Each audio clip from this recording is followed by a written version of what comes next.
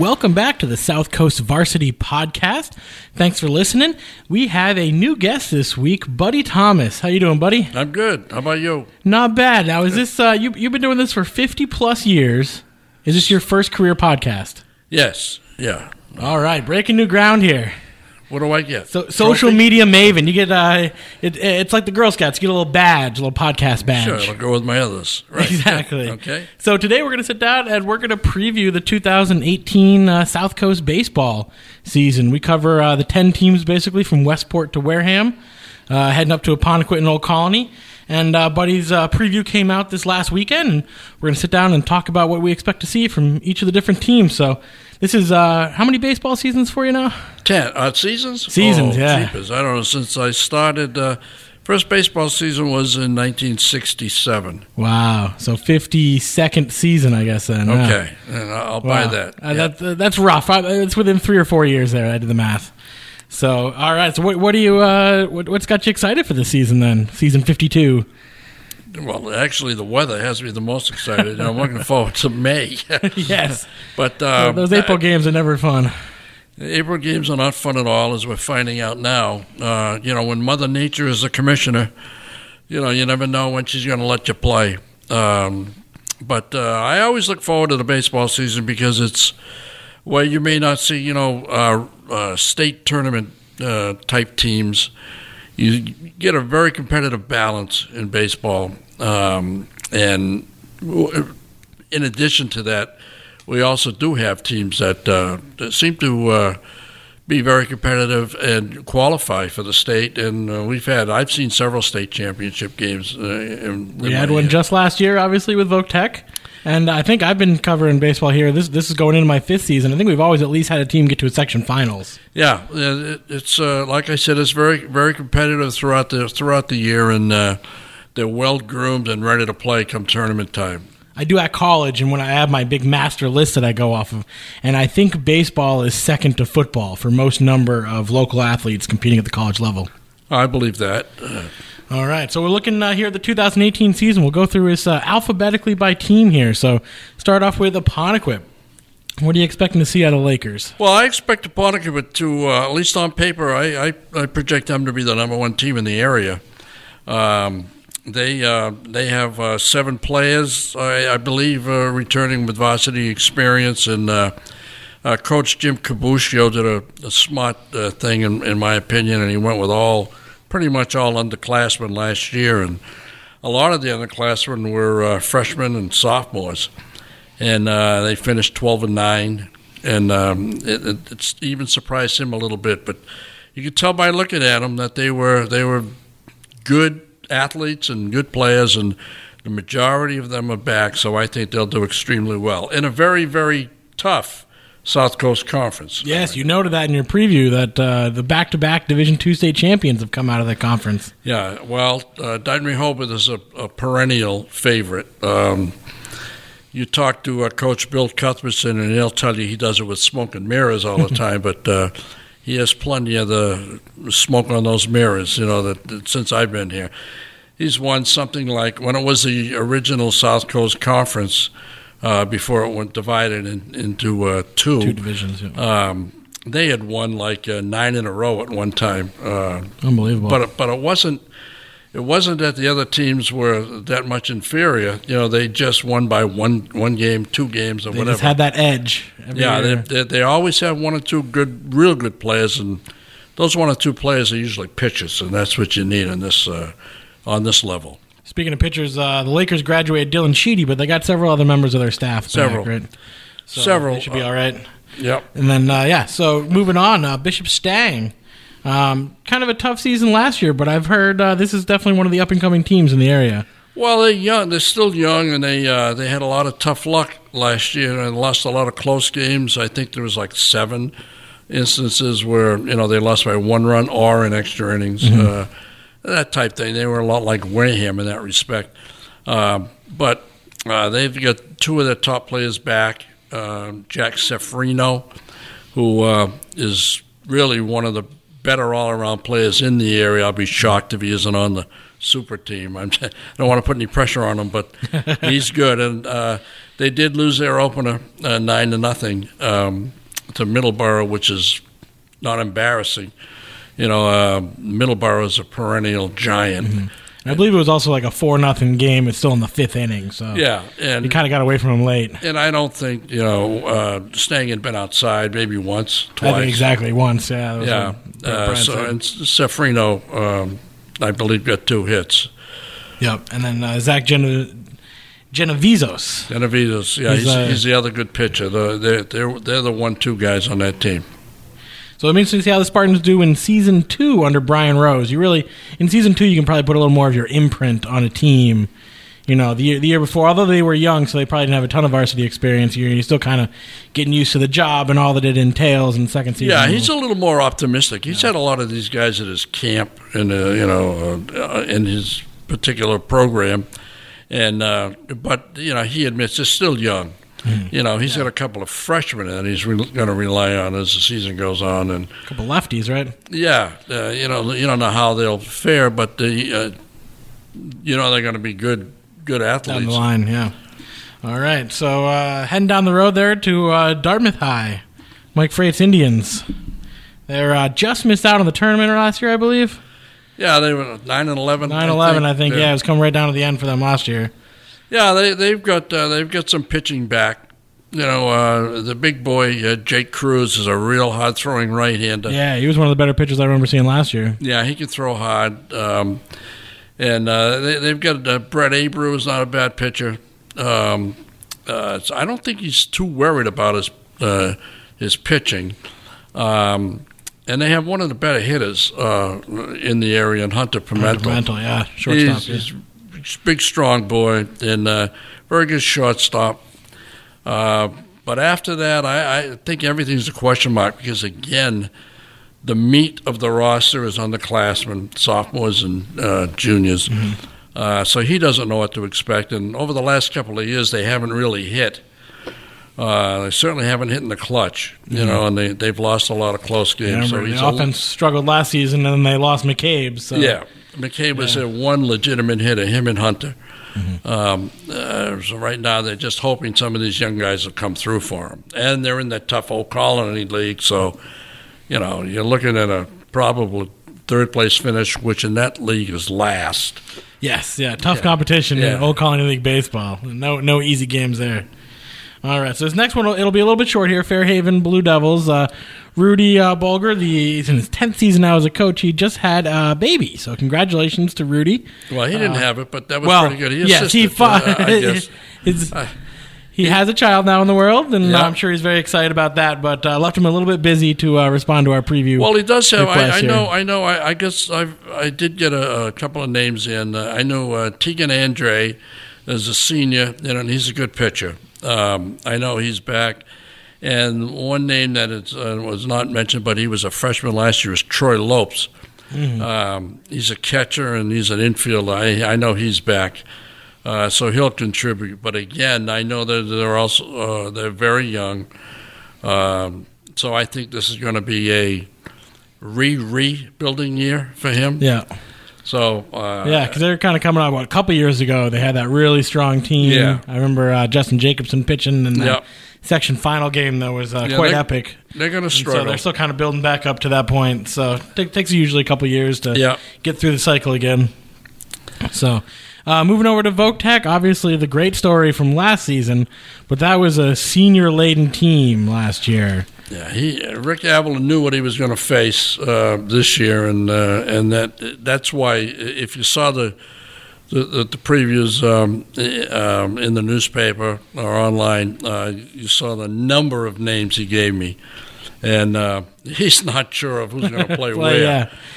He does have especially not getting outside that much. I'm sure it makes it even tougher to make those decisions. At the time I talked to him, he hadn't been outside at all, and Ben Plord. He's a lefty. He pitched last year on occasion. He was a pretty good pitcher, and he'll probably be their ace. And Andrew Vinagre is their one returning regular bat in the lineup. But again, other than that, everything is a lot of new faces. That said, you go around to a lot of the college Division III baseball rosters in this area, and you'll see a lot of Oak-Tech kids. Oh, yeah. From last year. That's where they all are now, they're very good in baseball, and I know the names of some of these athletes. I've seen them play in Pony League, and they're good athletes, but now they're playing on a high school level. Yeah, see how quickly they adjust to that varsity difference. It'll be tough. It'll be a tough year, I think, but by next year they'll be solid again. And it's good to see Coach Avila back on the bench. There was some word he might have to take off this season, but he's able to coach, so it's great to see. Yeah, he's feeling good. All right, so moving on to the New Bedford Whalers. John Seed, season 28 here. He's a little unsure what he had. I mean, that's kind of the theme, is everyone's a little unsure what they have he never knows. He never knows what he's going to have. I mean, it's unfortunately the program is it's in a state of flux again, where he still has to get eighth graders and to fill roster spots on the freshman level, and but softball program is playing eighth graders on varsity. Yeah. So. But he does have one very good pitcher in Xavier Dominguez. He was their top pitcher last year. He's a left-hander. John said that he's looks to be a little faster this year, and he's got a nice breaking ball, and above all, and most importantly, he throws strikes.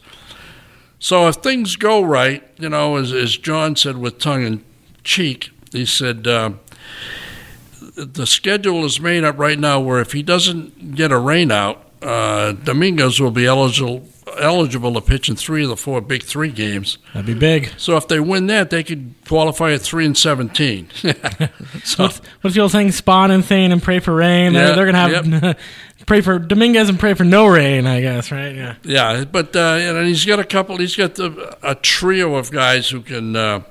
Who are capable of swinging the bat and hitting the ball, but that's Manny Cardona and Abdul Vargas and Will Santiago. They'll all be at the top of the order somewhere. And that's kind of the middle of his infield too. I think that's second baseman, shortstop, third baseman. So right, those guys will be counted on both sides of the ball. Yeah, if they stay healthy, who knows? The problem with New Bedford over the last couple of years has been.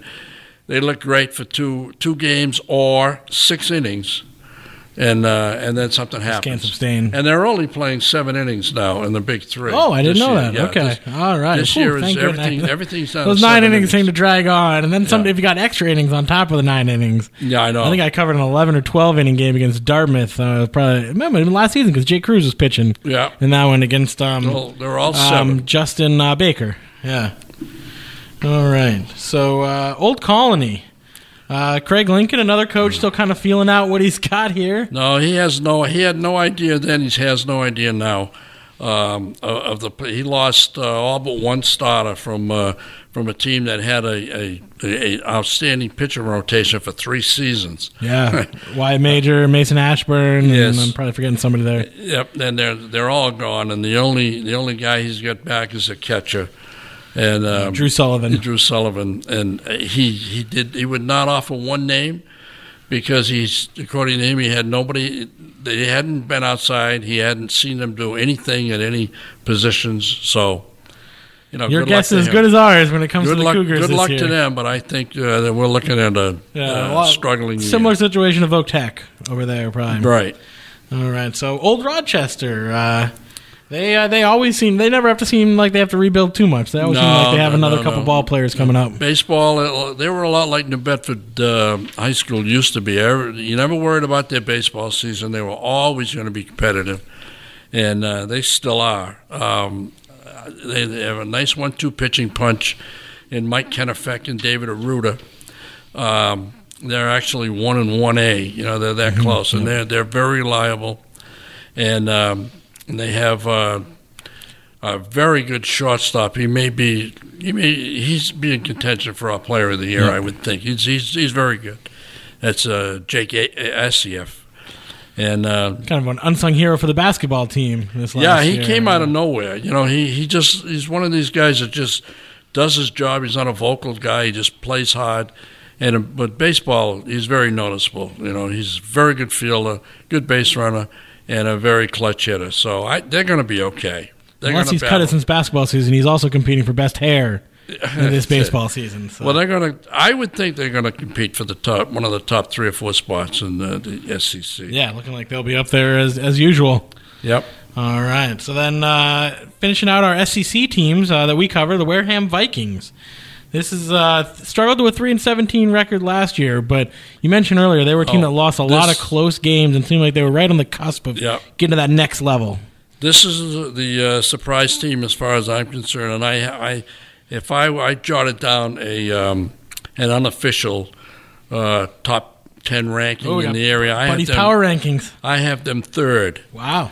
That's probably their highest ranking in many years. Oh, well, they used to be good at one time in baseball, very good. Now I think they're coming back. And again, Chris Cave he went with a lot of young guys, basically out of necessity because their program is down and everything, number-wise. But this Eric Zine, he throws the ball as hard as anyone, and he did last year as a freshman. And he's the guy that lost a lot of tough games, unearned runs, a lot of 2-1. They didn't hit much, but he was a great pitcher and high school great, for a freshman. And they've got 2 other guys. They got Siler King, who will be the number 2 guy. He'll be 1-2. And the 3rd guy, and the key to the whole thing, is probably a guy by the name of Matt Pearl, who was, I think he's a junior now. He's a left-hander. Who didn't pitch last season. No, he had either elbow or shoulder problems, and Cave decided not to risk him on the mound. He just let him hit and let him play in the outfield, I believe.